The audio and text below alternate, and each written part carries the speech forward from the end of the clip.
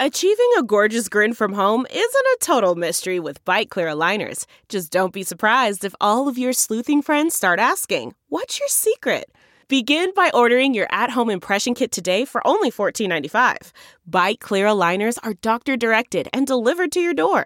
Treatment costs thousands less than braces. Plus, they offer flexible financing, accept eligible insurance, and you can pay with your HSA FSA.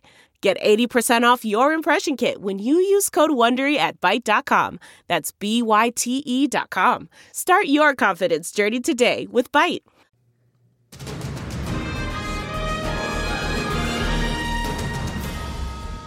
Thanks for joining us for another week of Take Two. I am Heidi Hatch with KUTV2 News with Mara Carabello of the Exora Group and Greg Hughes.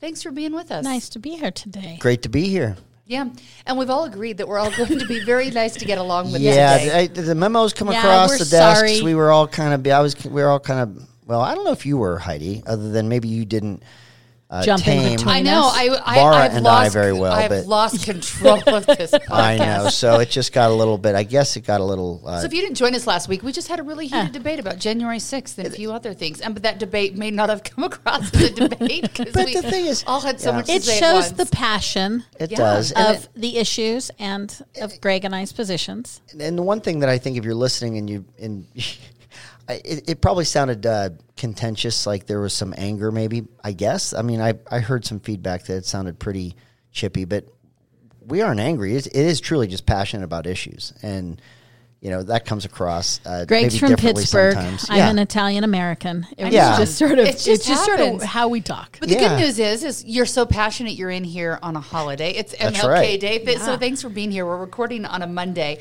And Happy the one Martin thing, Luther King Yeah, Day. the one thing that I like about Martin Luther King Day is I wish it would stick around longer, but I think people kind of he had so many great quotes, and it's just, they're all good life reminders about how to be good humans. And so one of them I saw just a minute ago, the time is always right to do what is right. And it's so true. It is.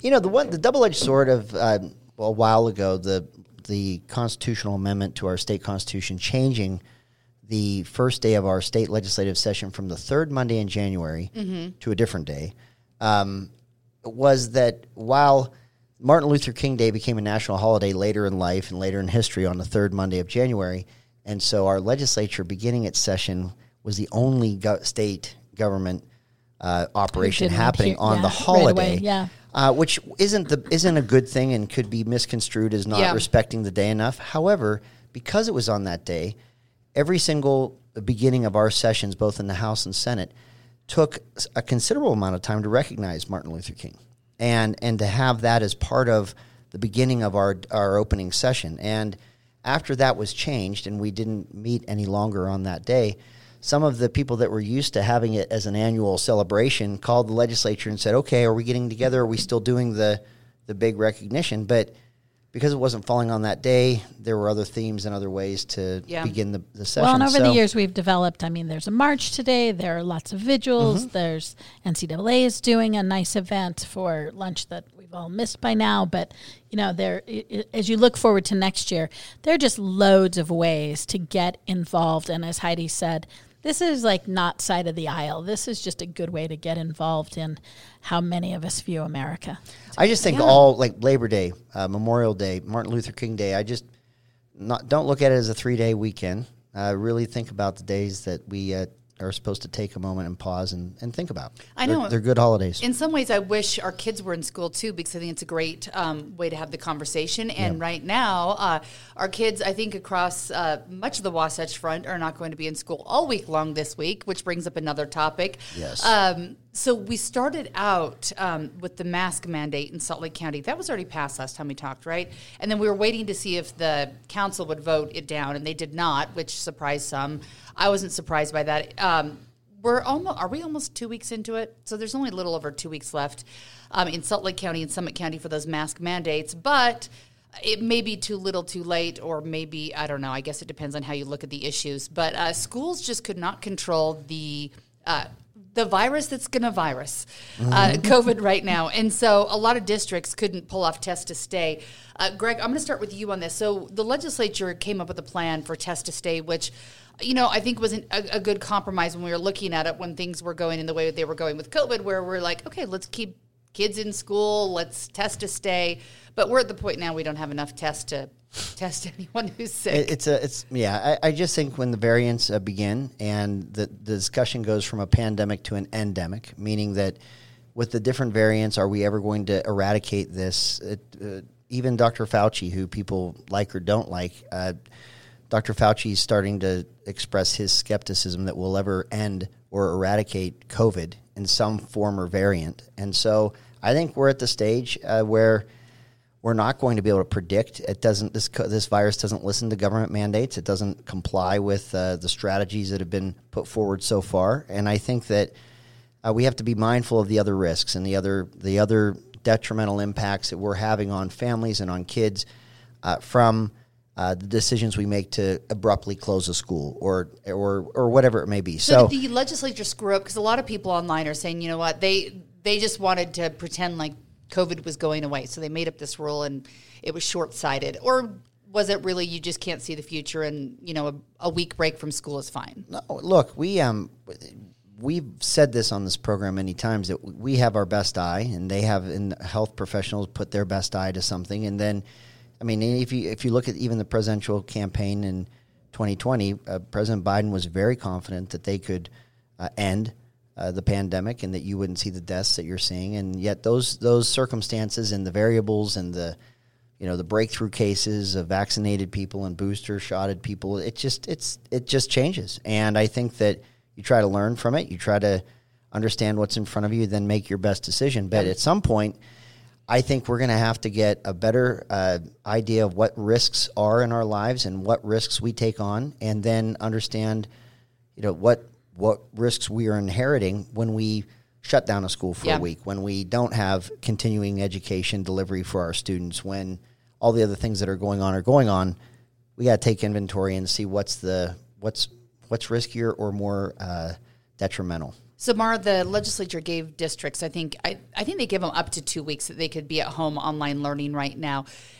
Is that a good plan? Is that going to work? Or are we just going to give ourselves a 2-week break and then we're going to be back and right? That's the right. virus is still going to exist? It's what Greg says. We don't know, and if we're going to be critical of the federal government's short-sightedness and woeful lack, we also have to do it with the state, which also brings up the fact that it's a virus, not something that's complying to law. Right. And so if you look at, and I'm sort of channeling Todd Weiler, who passed the test to stay. No, he's the first to say, hey, I really appreciated that the speaker and the president and the governor got together and paced with that of the pandemic. And so I think what everyone did, state level, federal level, is we were probably too prescriptive, hindsighted, too prescriptive, and we didn't account for the evolution. I think a significant difference now that I think we should lean heavier on is that we have more science and definitely more in play for prevention and post. And we didn't have that 2 years ago. And now we have more medical tools in play than we used to. So does that give any relief to lawmakers who have to adjust to the system? I am not one. I'm a little critical of those who pretend like mandates or non-mandates aren't. The system has to respond. It would be inappropriate if the governor and the speaker and the Senate president were like, we're going to stay out of this, right? Like they have to participate. So does the president. They have to participate. That's part of their role.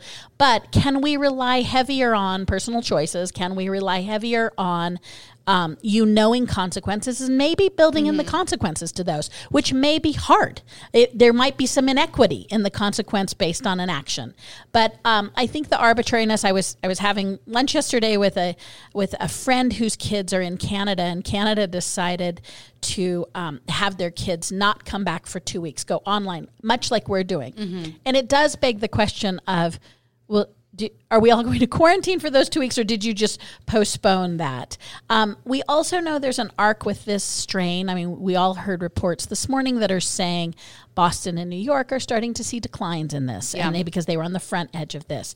So I think what we all need to acknowledge is There is no magic bullet. Nobody's doing it quite right. Those who are strident, or be it Republican, Democrat, local, national, the strident absolutists are probably not representing most people, and we should start to take those leaders, regardless of their party, and listen to them less. Listen to the ones who are building consensus a little more, focusing not only on the medical science, but just sort of on what's sustainable from a societal point of view right now. And sustainable, I think, is the big issue right now. It's like, what can we keep doing in perpetuity forever? And interestingly enough, I kind of checked out of life for a long weekend with my family to go skiing. But I believe Thursday before I left, Governor Cox held a news conference. I think it was Thursday. If I'm getting the day wrong, I apologize. And they were talking about how we were running out of tests and how they, at this point, if you're not feeling well, to assume that you have COVID, to stay home for your 5 days, and then when you're feeling better, go back about life. And a lot of people are like, you can't just assume you have COVID, and I think it was for different reasons. I know the lieutenant governor has tweeted that at some point too. And so I think we're all staying home if we're not feeling well, when we maybe wouldn't have in the past. But some people are like, that doesn't work. You've got to get tested. And not everyone has the luxury to just stay at home because they have sniffles for 5 days. What if it isn't COVID? Can I go to work? And so I just think it's creating more political angriness. And then the Salt Lake Tribune editorial board ran an editorial going after them after that news conference that was basically like, okay, the government is, not controlling this virus, not doing the best job. I'm going to pull it up here so I can read a couple sentences of it. But it starts with that wan, fluttering noise you hear coming from the direction of the Capitol building is the sound of the state of Utah waving the white flag of surrender in the battle against the COVID-19 pandemic. It goes on to say it's tragic, it's disgraceful, and there's lots of blame to go around. Governor Spencer Cox and the new state epidemiologist Dr. Leisha Nolan let it officially be known Friday morning there are so few tests available in the state and so many people who reasonably fear that they have contracted the coronavirus that anyone who's feeling this kind of symptoms associated with the disease should assume they're infected and stay home. They go on to say that the National Guard might need to be brought in. Mara, are we at the point where we need to bring the National Guard in to keep lawlessness and this virus in check and make sure people are vaccinated and doing what they're supposed to? Or was that like a wild call from So I'm going to take another tact and say I have long been, Greg will substantiate this, long supporter of the press, and I am very pro-press. Yes. And I have been very pro-Tribune, and the Tribune provides a really critical voice in our community.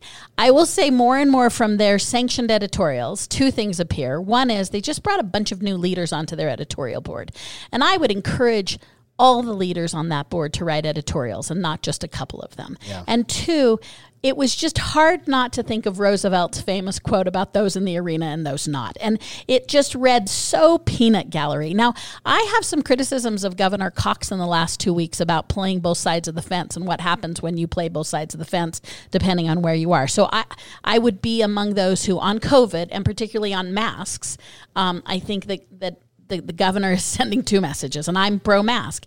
But this so smacked of just the amount of adjectives used in this, the amount of peanut gallerying about here's what you should do. So I don't want to speak to the merit, because I would suggest that those who are not in the arena, they took a step too far in the peanut gallery perspective for me. They even said, that I think Cox didn't have the courage of his convictions. Right. Also, interestingly enough, they said we might have headed off Omicron with herd immunity level of vaccinations. And to me, the science at this point is so bizarre that they would even say that, because when we got into this, there was a set number, and the number kept changing of what we needed for herd immunity. In normal herd immunity, you need a certain amount of people sick and a certain amount of people vaccinated, and then you can go on, living because you've got herd immunity. But we've shown that people can, I don't think it happens very often, but you do get sick again if you've had COVID before. And we're showing that not only if you get the vaccine that you can get COVID, but you could also pass it along too. So why they're even going with that threw in immunity, the kitchen sink. They threw in everything. What is this? Well, to me, I'm like, that is not science. If we're going to fight, if we're saying follow we're the going science, I'm like, what science is that? So there's a saying, jumping the shark. If we know where that comes from, it comes from the very popular sitcom Happy Days. And in its last season, the very popular, to those baby boomers, for those of us like me who loved Arthur Fonzarelli and loved Happy Days, the last season, Fonzie in his motorcycle jumps a a big tank that has a shark in it. And so then everybody says that was the end of the Happy Days. That was the end of a great show that had great writing because when Fonzie jumped the shark, it was so cartoonish. It was so over the top. It was announcing the end of that long-standing sitcom, and that was where jumping the shark came from. That was the term. This editorial board and this newspaper has jumped the shark, okay? It is called for martial law. It is called to have the National Guard keep people that are unvaccinated in their indoors, like in Australia, not able to come out or to be able to get around. This is the same newsroom, by the way, that waded through the homelessness problem, the competing drug cartels during our homeless problem in 2017, that when I said, look, you got lawlessness and people being killed, literally murdered over the 4th of July holiday, we should have the National Guard come and help us bring peace and restore order in this area. They lost their minds that the National Guard would ever be evoked in such a circumstance. And now they want to bring the National Guard and direct every man, woman, and child in the state of Utah, unless you've had this vaccine, you can't leave your home. It's received national attention. It's gotten a lot of attention from a lot of people going, are you kidding me that they said that? And this is Greg Hughes, who was the Tribune's Person of the Year. I know. It's like, how far are you fallen? I know. I tell you. I appreciate, and I think we all need to say, as a part of the press, I appreciate the free press. I appreciate their right to be able to say it. It just came out of a place that seemed a little snarky. Crazy to me. Yes. And the thing is I love that here in Utah, when most states you go to, even in like big markets, they're struggling to have one newspaper right now, let alone two. So I think it's a gift that we have the ability to have, these two different voices here. But it's just an interesting voice. If you didn't read the whole thing, I'm going to read you this last sentence here. It says, were Utah a truly civilized place, the governor's next move would to find a way to mandate the kind of mass vaccination campaign we should have launched a year ago, going as far as to deploy the National Guard to ensure that people without proof of vaccination would not be allowed anywhere. And then that just brings up the question again, like it doesn't make any sense to me because it's what good does that do you if everyone's vaccinated in your same room? It's the cheap seats again. You can still get it. You could still pass it. Like, what is my that problem saving? too? Is as someone who is an active supporter and someone who relies on their voice, both for their irreverence and both of their sort of truth to power from my seat. Mm-hmm. I'm just going to say, do better, because if you keep doing this Tribune, you're going to lose supporters because you are not serious. Here's an interesting wrinkle to that. I don't know that any other daily paper of a metropolitan area has been granted this nonprofit status that the IRS has granted the Tribune. Is it a public good when you have editorials like that seem pretty cavalier and pretty I think it's an irresponsible editorial. If you are a donor, it's a tax deduction now, your subscription to the Tribune. Do you feel like your tax deduction and your charitable contribution to this voice is well placed? Is it adhering to the law? I don't know the IRS 501c3s, rules. It is not broaching that. It's in its. But I do think it's a stretch. Say it's the public good. My goodness, I don't know that it passes a laugh test, let alone a straight face test. And I think we're all at the point where if we never heard the word COVID-19 again forever, we'd be fine with it. But I'm at the point where I actually am hoping that we don't stop talking about it. I hope that it goes away and we can get back to living our lives. But I think there's so many things that we need to study and learn from this. How we've treated people, the civility, the lack of civility that's gone away. You mentioned in Australia. I don't know if you've seen the videos out of China where they're literally taking children and adults, and if you've even been around some of the COVID, and they lock you up in like a prison-like cell for 21 days by yourself. We've got to look at vaccinations, if they worked and they didn't, treatments, how they did and they didn't. There's so many things that I think that we can learn from and hopefully do make changes from, but yeah, right now we are just not the nicest humans to be with. We got to put down our political weapons and relook at ourselves. I think it tells us a lot about modern community and where we think our communities lie. There's some interesting things. I think what keeps making it political is that there are people that have a profound difference of opinion about what the role of government should be in handling this pandemic. Should you have any choices in the matter, or should you just provide information, or is there some space in between? Because I'll tell you, 2 years ago, we didn't have any choices. We had a highly contagious virus. There wasn't a vaccine. There wasn't a booster. There wasn't therapeutics. There were no therapeutics that you could get to make yourself feel better. So to what degree was your choice actually impacting in a very scary way or even a deadly way someone else? with all these choices now and all these opportunities to get vaccinated, have a booster, have the therapeutics that Pfizer's come out with, the FDA's approved, other therapeutics as well. At what point does would the government start right now where it is today if this was day one and you had all these options in front of us back in January of 2020? No, I don't think that we would. I think we've crept this way, and I think what keeps making it political is the fundamental question: can you close a church? Can you keep someone Greg, inside their home? For me, where I would approach this very differently, medical choices is that we've had those paradigms throughout America, right? Yeah. We've had a history of discussing. I mean, one could even argue that parties are based on how far the government goes and doesn't go. But what's unique about this for me that I don't have an opinion, but I'd want to unpack a little more is why did this become such a symbol? This masks, this piece of cloth are so symbolic of so much for us right now. How did we get to that place? I have the answer. Would you like the answer? No. Yes, I know because you don't trust my answer, but I'll tell you this. Contemplate it with like-minded people. Most people, when we watch the decisions of government or we wrestle with individual liberties and government's ability to compel behavior and where all that falls, which I have a definite opinion of.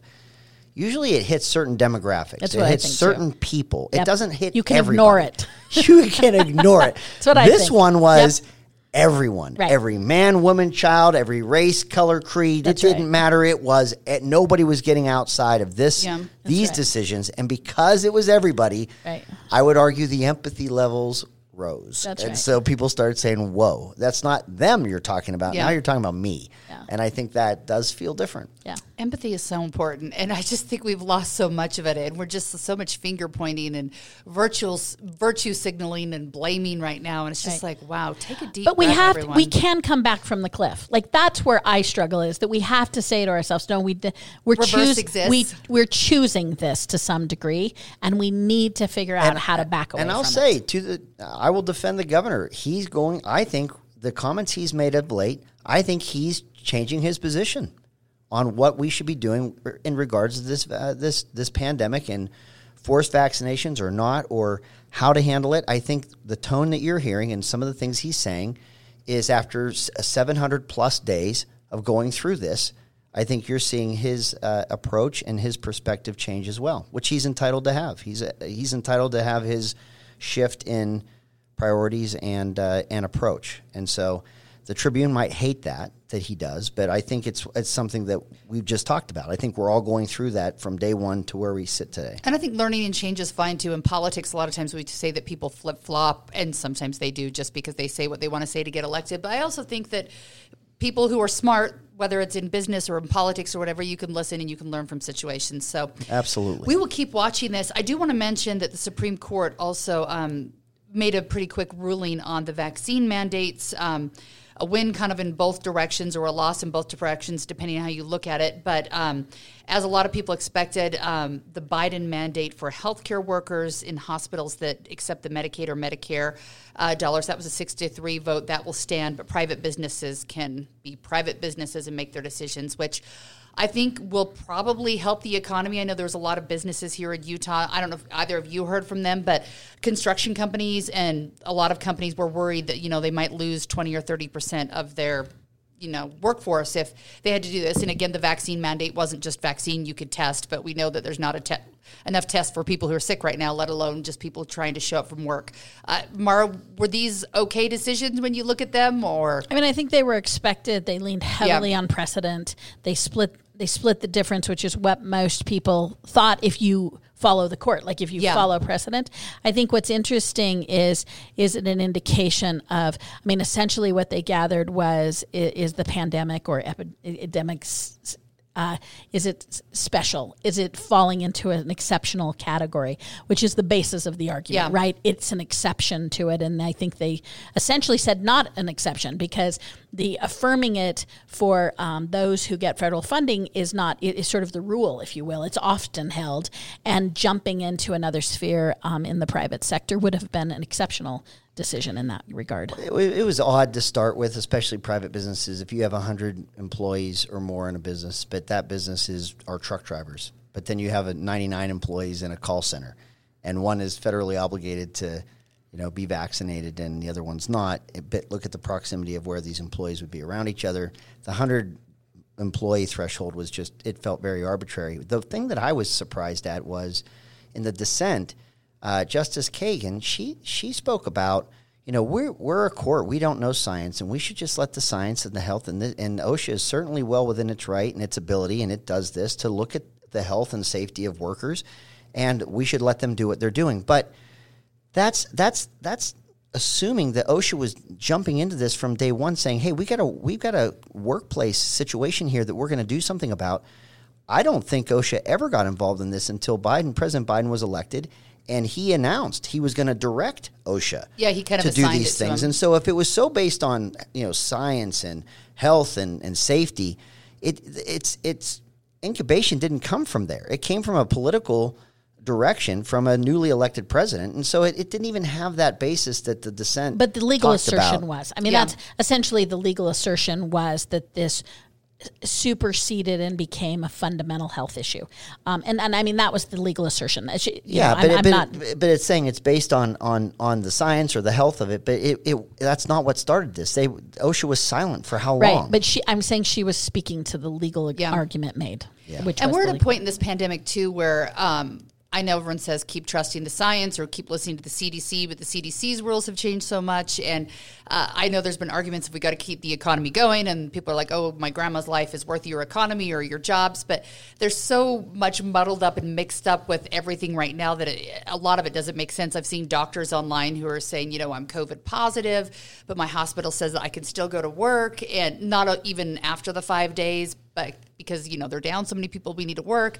And then you've got all the healthcare providers who quit or were fired because they didn't get the vaccine, who are healthy and might be helping out, or, truckers or people stocking store shelves, on the East Coast. I don't think we see it right now as much here in the West, but on the East Coast, there's empty store shelves. There's just not enough people to stock them. There's trains getting looted on the West Coast. It's just not things that I guess we're used to seeing in the United States of America. You look at other countries and think, oh, well, they've got problems, but we've got all the problems right now. So It's probably good for us. Yeah. It's a little dose of Reality. reality that might not be good. a reality check. Yeah. So I know. Hopefully 2022 can right itself. It's going to be great. Yeah. This first, what are we at, 17 days in? It's been calm waters gonna this be whole year. terrific. It's just been so much saner than no 2021. problems. It's just been so easy. And we're at the eve of the legislature. Yeah, I know. it We've the eve of the starts. What legislature. says January more than the inversion in legislature? I know, and here's the crazy part. Like, you forget, I want to go be a Park City. And what do you call yourself if you live in Park City? I don't know. She. Blue blood. I want to be one of them. Fancy. Out of When I was state? up this Yeah, weekend, out you of forget state. the inversions around. Resident. They live in the blue sky know, up there. I'm it's like, there was pretty. sunshine. It was lovely. I used to joke, I was though, up by there last February in the legislature when I served, it was blue skies. It was decent. I always thought, you know what? Here we are. We're in the legislative session, and we solved it. No inversion. Look, it's beautiful. Februarys are always beautiful. It is hard You to wait. pass bills about inversion They are. when you Sunny. Oh. I made the joke every year so often that it has to be true, because I used to walk out from the main Capitol to one of the other buildings, and it would be Blue beautiful skies. blue skies, and I'd say, look what we did. See, everybody was worried about this. Look how great it looks. I'm just going to that. Are you the one that's like, look how pretty the sunset is, too, and we have to remind you? Yeah, that no, I'm just it's saying. Yeah, because so you're looking this through February, pollution. I'm going to The make a inversion mental note to sunsets look are up and super say, sexy. look, They are super sexy. look, it's blue skies. We're out of it. We saved it. Nice. if you drive high enough legislature right now. saved- Well, let's talk about saved the Utah legislature from because inversion. they are getting into action tomorrow. We've been talking about a few of the bills that we know are on the table. I'm looking at the possibility of getting rid of the death penalty here in Utah, a tax cut, vaccination and mandate bills, more of them coming down the pipeline.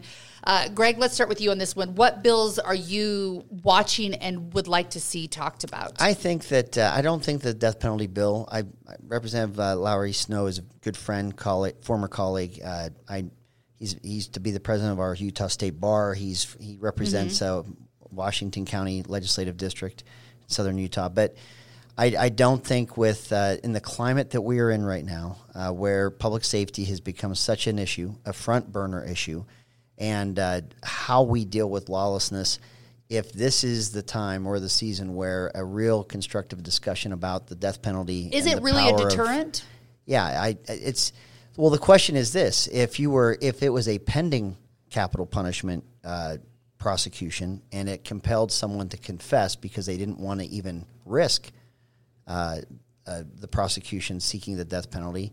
We don't have data to show how many people may have come clean and confessed as a way to avoid that prosecution. And but look, I have not been a big fan of the death penalty. I don't like giving that much power to our to government to execute citizenry. And but I don't think that the times that we're in right now, with all the other things going on, this is the fertile ground to have that discussion. And so I'm not optimistic about that bill passing. One interesting thing about this conversation, though, Greg and I have had the death penalty conversation separate to this, and he and I are both against it for totally different reasons, as you would suspect. But it has laid out, though, I agree. And you're against it because of the cost, or because we might be killing innocent people, both. or it's not eye a for an eye is deterrent. I lame. mean, if you start with the Bible and keep reading the data from there, it's not a deterrent. Murder rates in the United States, it's not a deterrent. We know impulse. We know unless it's immediate, unless it's your parent, it's hard to affix set results to the community. I think there's a morality issue. I think certainly we're risking minorities, black and brown, particular men are incredibly more at risk against a bias system. There's lots and lots of reasons that we've talked about in other areas. But what's interesting is, unlike I have seen in the past 25 years at the Capitol, and I agree with Greg, it may not be this year, but the table is being set where we might not do it because there's a big enough Venn diagram for a lot of different reasons. I mean, it is interesting that for the first time in a long time, Republicans have, and conservatives in the past have evoked this sort of small government means to it. Mm-hmm. But you're hearing that argument more and more, which gives hope that for lots of different reasons, it may have outlived its time. And you see a lot of conservative states in the last 4 and 5 years reversing these methods for what would be pragmatic, as Greg already outlined, law enforcement reasons. For those of us who are on the left and have different reasons, I say, be careful to not argue with people who are agreeing with you, right? So, let it happen.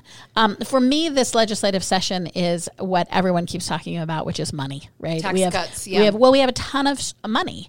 But it's one-time money. We've spent it 1 billion times too, and big projects are huge, and it's not that hard, unfortunately, to spend a great deal of money, particularly when you're looking at generational projects. One of the things that you hear repeated and repeated and repeated, and I will say I'm often scoffing a little at Utah's exceptionalism mantra that we've had for a while, but we are pretty good at being generational. And I love that because of the maintenance we've done, we have the luxury, if you will, of getting this infusion of one-time money and looking at it as generational game change. I mean, I think the reason it's timely and important right now is over the last 10 years, the federal government has stopped funding states, significantly stopped. So whether that's water, transportation, highways, all of that, this allows Utah to get a head start on what is going to be a long, hard slog in which states are going to have to fund their own big tickets more and more. And I think you hear repeated from leaders of both parties, do something significant, do something generational with this surplus money. The good part is that when I served, and again, my last session, I finished up in December of 2018, so it's been a while now, but we worked on water infrastructure. We set aside sales tax dollars that the state collected to create a fund because we knew the federal government wasn't assisting in the creation, repair of reservoirs, the delivery of water like it used to, for Western states. The federal money for roads, freeways, we were turning down federal money because of the way they wanted you to spend it and all the strings attached. We were using state funds for those things. So we've been working on this for so long that when you have a window like you do now, where there is a lot of dollars, one-time dollars that you can commit to infrastructure, water, roads, rail, all the things that a growing state needs to have, I think the state's in a great position to take full advantage of that because it's not a new topic. It didn't parachute in this year, even if the resources to take greater advantage of a stronger infrastructure have presented themselves this year. It's something that the legislature, in a bipartisan way, has always stared at because Utah, if you left for 10 years and you came back, you don't recognize a place. Everything has changed. This is when I want to give a shout out to the legislature. I want to give a shout out to the counties and special service districts and conservancy districts because they have been planning this stuff for generations. To skip to something, because we've been a little nice that we probably disagree on, I'm pretty sure, is, we're trying to make up for last week's brawl, I feel like I'll lose the day on this, but we have a history of giving back these nominal tax returns, and which they're so small to the family's budget that I can't help but think they're just political gamesmanship. And I hope, if we are to discuss returning taxes, I hope it is disproportionately falling on things like food taxes, which disproportionately falls on people who are in need right now. I think polling is showing that most of us are feeling like our personal incomes are pretty good right now. Our savings accounts are pretty good. And so who is still struggling are people who routinely have the least political capital. And I think things directed, specific taxes like food taxes are a much more earnest way of balancing your economy than giving everybody back a handful of dollars that maybe gets you a lot of good headlines, but I don't think balances the economy the way taxes are intended to. Yeah, we're talking about a tax cut. I think You're right, Mara. I don't income agree tax, with right? that. You don't. I know. So Not even close. 4.95% down to 4.6% is $78 million a year.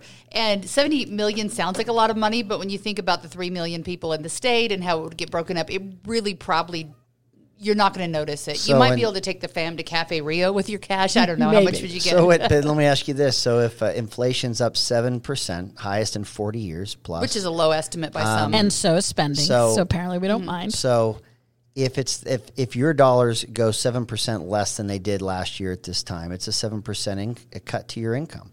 Tell me that cutting taxes and letting you keep some portion when you're seeing your household income actively shrink in front of your eyes. Look at the cost of food in grocery stores right now, or but the that's shortage. my point, Greg. So don't do a general tax cut. Do a specific but tax that cut. 7% is impacting everyone. I'm talking the middle class, upper middle class. I'm talking everybody's being impacted by inflation. Everybody. I don't believe that. So yeah, you're right. There are some. I think the news media are rich enough. They always think that. I've actually heard them say. Just I'm looking at you, Heidi. No, I'm Heidi. talking like the national ones. But Sometimes, honestly, I just get all my dollar bills out and I there lay was them on a my 60 bed and I you just just like blast- roll And around then you in them. burn a few not out as you yesterday, can. Sunday, but the Sunday before, 60 Minutes had this incredibly crazy segment about what they call the Great Resignation. The Labor Bureau, the Department of Labor, whatever, released reports that in November, 4.5 million people quit their jobs.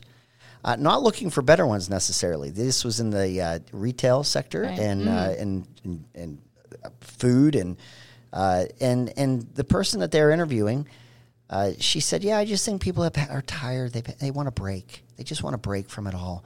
And I'm thinking to myself, what job have I ever had in life? Whether I was a busboy, an omelet chef at the brunch, at the restaurant, if I was a bellhop at the Sheraton, if I was parking cars at Tambellini's, what job was I going to saying, I just love this. This speaks to my soul. I needed money. I liked paying. I liked putting gas in my car. I liked having clothes. So this idea that people are just quitting, 4.5 million in November alone, because they're just tired of it. It's such a disconnect from the reality that people don't work because it necessarily is what they like to do. It's work is what you do to survive and what you do to support a family or So even why yourself. not disproportionately So- give people who are in so survival everybody- mode a tax cut? Well, And give them those of all. us I who mean, are not in survival mode, 'Cause those of us who aren't I'm a living supply paycheck sider. to paycheck. When John F. Kennedy cut capital gains, the economy improved. When Ronald Reagan did it, the economy improved. When George W. Bush did it, the economy improved. When Donald Trump did it, the economy improved. Because why? When people have more money, whether it be the business owner that can invest it more in his company or give the raises, or whether it's the employee that has more in their household income, the supply side, So, it Greg, works. Mr. Supply Side, if you don't speak to how we got the money, we have more money than we did before. Now, it's not because of tax cuts; it's because of federal government infusion, and you may object to Which that. is still our tax but dollars. We Yeah. live in an era in which we have more money, and so why Government would you? does, not people. No, we people gave don't. government. Borrowed against the future and gave us more money. Now, you can argue whether they should have or not, but they did. So we currently in Utah have more money in our pocket, but we also know people, the we government are, does. No, the people. Remember the checks that we got from the government this year. That didn't help. All that did is make people think they Well, can Greg, if walk you're away Mr. from their Supply job 'cause Side, they you want a can't break. care about where the money came from. You just have to care that it's in the household economy. And I'm just saying, I'm not saying don't cut taxes. I'm saying in America, where it's more and more disproportionate unfortunate. There are shrinking middle class, which you and I agree on. Why not target tax cuts at those who need it the most? The percentage, do you know, I mean, a shocking statistic last week that I learned was the vast majority of Utahns, for the first time in Utah's history, and I want to say it was 75% of Utahns, can no longer afford to buy a median house. The prices are insane right now. Shocking statistic. And I would aim all of my tax cuts not at those who don't need it, for whom it is pencil dust, or for whom they don't feel it, or for whom it's just another night out. You can segment, unfortunately in America, the economics of the household, and I just hope that our legislator focuses them, because to your point, that increases spending.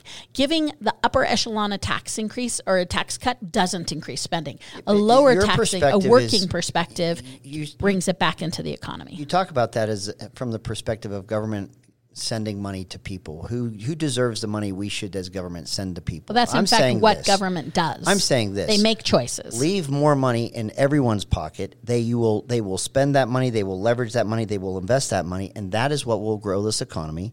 And that is what will help prosperity arrive for all people. Not just the few that government wants to pick as the winners and those that they don't think deserve it. But Greg, it government should be everyone. Picks winners and losers all the time. I say across the board tax cuts are healthy for all involved. Absolutely. Yeah. I think that there's a percentage of those people for whom it makes no negligible difference. And I'll tell you this, if you're worried about if you want to increase the economy and you want to reduce inflation, which, by the way, hasn't, the feds do inflation. Our president doesn't do, But if you got, let me just say this, if you're worried about the everyday working Joe, you will not support reversing or repealing or letting expire Trump's payroll taxes, because those payroll taxes really did help the average day working people. So you're for targeted tax relief if it comes from I'm saying the payroll tax actually helps the businesses that pay their payroll taxes as well. It helped everyone, but it particularly helps those that so you would be okay with targeted tax. So are you okay with I'm saying that payroll tax wasn't giving it to... It was a directed way to cut taxes, but it helped the businesses that pay taxes as well. It's going to be interesting to see how this shakes out, because we look at all those big Republican tax breaks for wealthy businesses, and Biden's plan right now to get the money he needs for a lot of his projects of the human infrastructure that we're looking at takes it back. And so it'll be interesting to see how it shakes out. I feel like we could talk for hours, because every time I hear you guys, I'm like, we've got to talk about this. We got to talk about this. There's just, because I am wondering where all the American workers are, because now that the holidays are done, I don't know if you've noticed, but like if you go to City Creek, it's dark at 6 o'clock. It's true. People aren't back. The stores are closed. It's probably because they can't hire enough people. I went skiing this weekend, which I'm feeling like is getting to be like a more elitist sport by the day. It's so crazy expensive, but once you get up there, it's like half the runs are open because they can't hire enough people to run them. It's just, I don't know. The world is in a weird place right now. And well, look, if money comes out free in terms of, I can take a break now because I don't like my job anymore, because now I don't have to worry about paying bills because I'm getting money from the government. I don't think that's going to go well. Well, what's interesting, what we do know, the data is showing that what's intriguing about the lack of jobs right now is that it's coming from several sources. It's not as easy as Lacey living off the government dole line. Well, retail people aren't rolling in giving dough to us that right they now. work. If you work in the retail sector, you're not But what is intriguing rich. is we do know a lot of people retired early. If you listen to, the operation of the reserve banking, she's going to tell you that one, she sang one about it. Two, she thinks that the workforce is going to come back, and the diversity of who chose to stay out. So a couple factors we know came in. Cost of childcare was a big deterrent for getting back in. You saw some people that were doing okay for the moment and said, hey, I think my job's been kind of cruddy to me. Maybe I should upgrade, so I'm going to leave my cruddy job. They're not going to stay out of the workforce. They're still just staying on the sidelines right now. And then you saw a bunch of early retirers who, what we see over and over of early retirement, which we've had these boom and busts in America before, is that they either get bored or decide that their retirement income is inadequate and they join the workforce again. But I don't think we usually have all these factors. And then you have the pandemic. You still have a subset that are afraid to come back for health reasons. And I don't think we've seen this diversity in the unique moment in time choice to jump out of the marketplace. If you look historically, and what the Federal Reserve report says from last week is they almost all segments choose in some way or another to jump back in. But we've never had in America this extended time, because it's not a month. It's like years now, right? Yeah, like, it's a long it's time. Kind of, it's spooky, as you're suggesting. It's not just like, oh, that was weird and now my restaurant or my retailer's back. Everywhere you go, it's not the health pandemic, it's the I left my job pandemic. Yeah. And so I think what we're seeing is we're in the midst of these months. But if you listen to the Federal Reserve, who has a history in America of being pretty squared away, they're saying that the diversification of why the Great Resignation, but that almost all segments, whether it was early retirement, whether it was lack of job satisfaction, whether it was non-living wages, they eventually re-engage in the marketplace. But the fact that that's even a choice. But do a lot of these businesses even survive, I guess? Exactly. Good question. I grew up in a working class are. town where if you went on strike, you better hope your union had stocked away enough money to give you money to make your mortgage, to pay the bills, because you couldn't stay on strike just out of choice, or you just felt offended by the working conditions. You needed a paycheck. I don't know a world where you have the luxury to decide in retail or some of these segments where there's a great resignation going on, where you can just say, I'm a bit burned out. I just don't know that I want to go back there. Then what?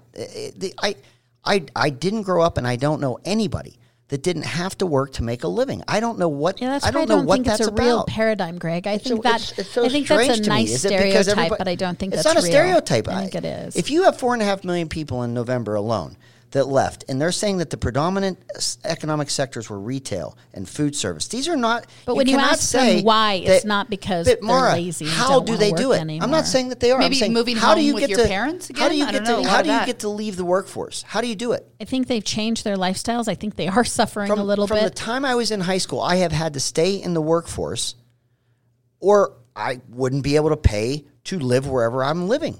I wouldn't be able to put gas in an automobile to drive to my job or to drive to school or to do whatever.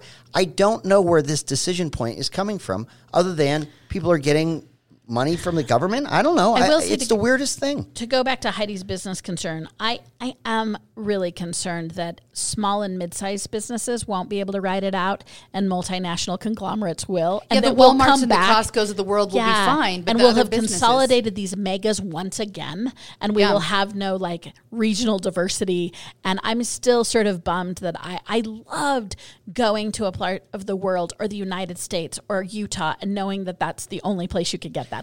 I really am worried that these mom and pops and mid-size actually can't outlast this. Yeah. And what we come back with is 5 motherships. And there's so many things you're fighting against. The other night, and obviously we all know COVID shuts the world down right now, but even I think businesses downtown have been thrilled that the Eccles was back again, because when people came downtown, then they would go eat as well. Sure. But I walked down there the other night after they canceled the shows, and there were people just wandering around because their show had been canceled. They didn't get word early enough.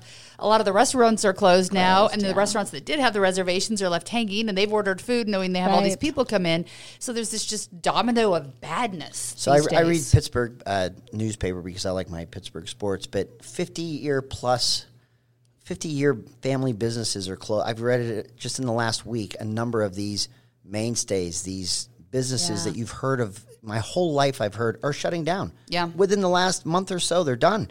And this 50-plus years they've been in downtown Pittsburgh, or they've been in Squirrel Hill, or Oakland, or other places around Pittsburgh where they've just been a staple, and the families they're done. They don't have the customers. They can't find the employees.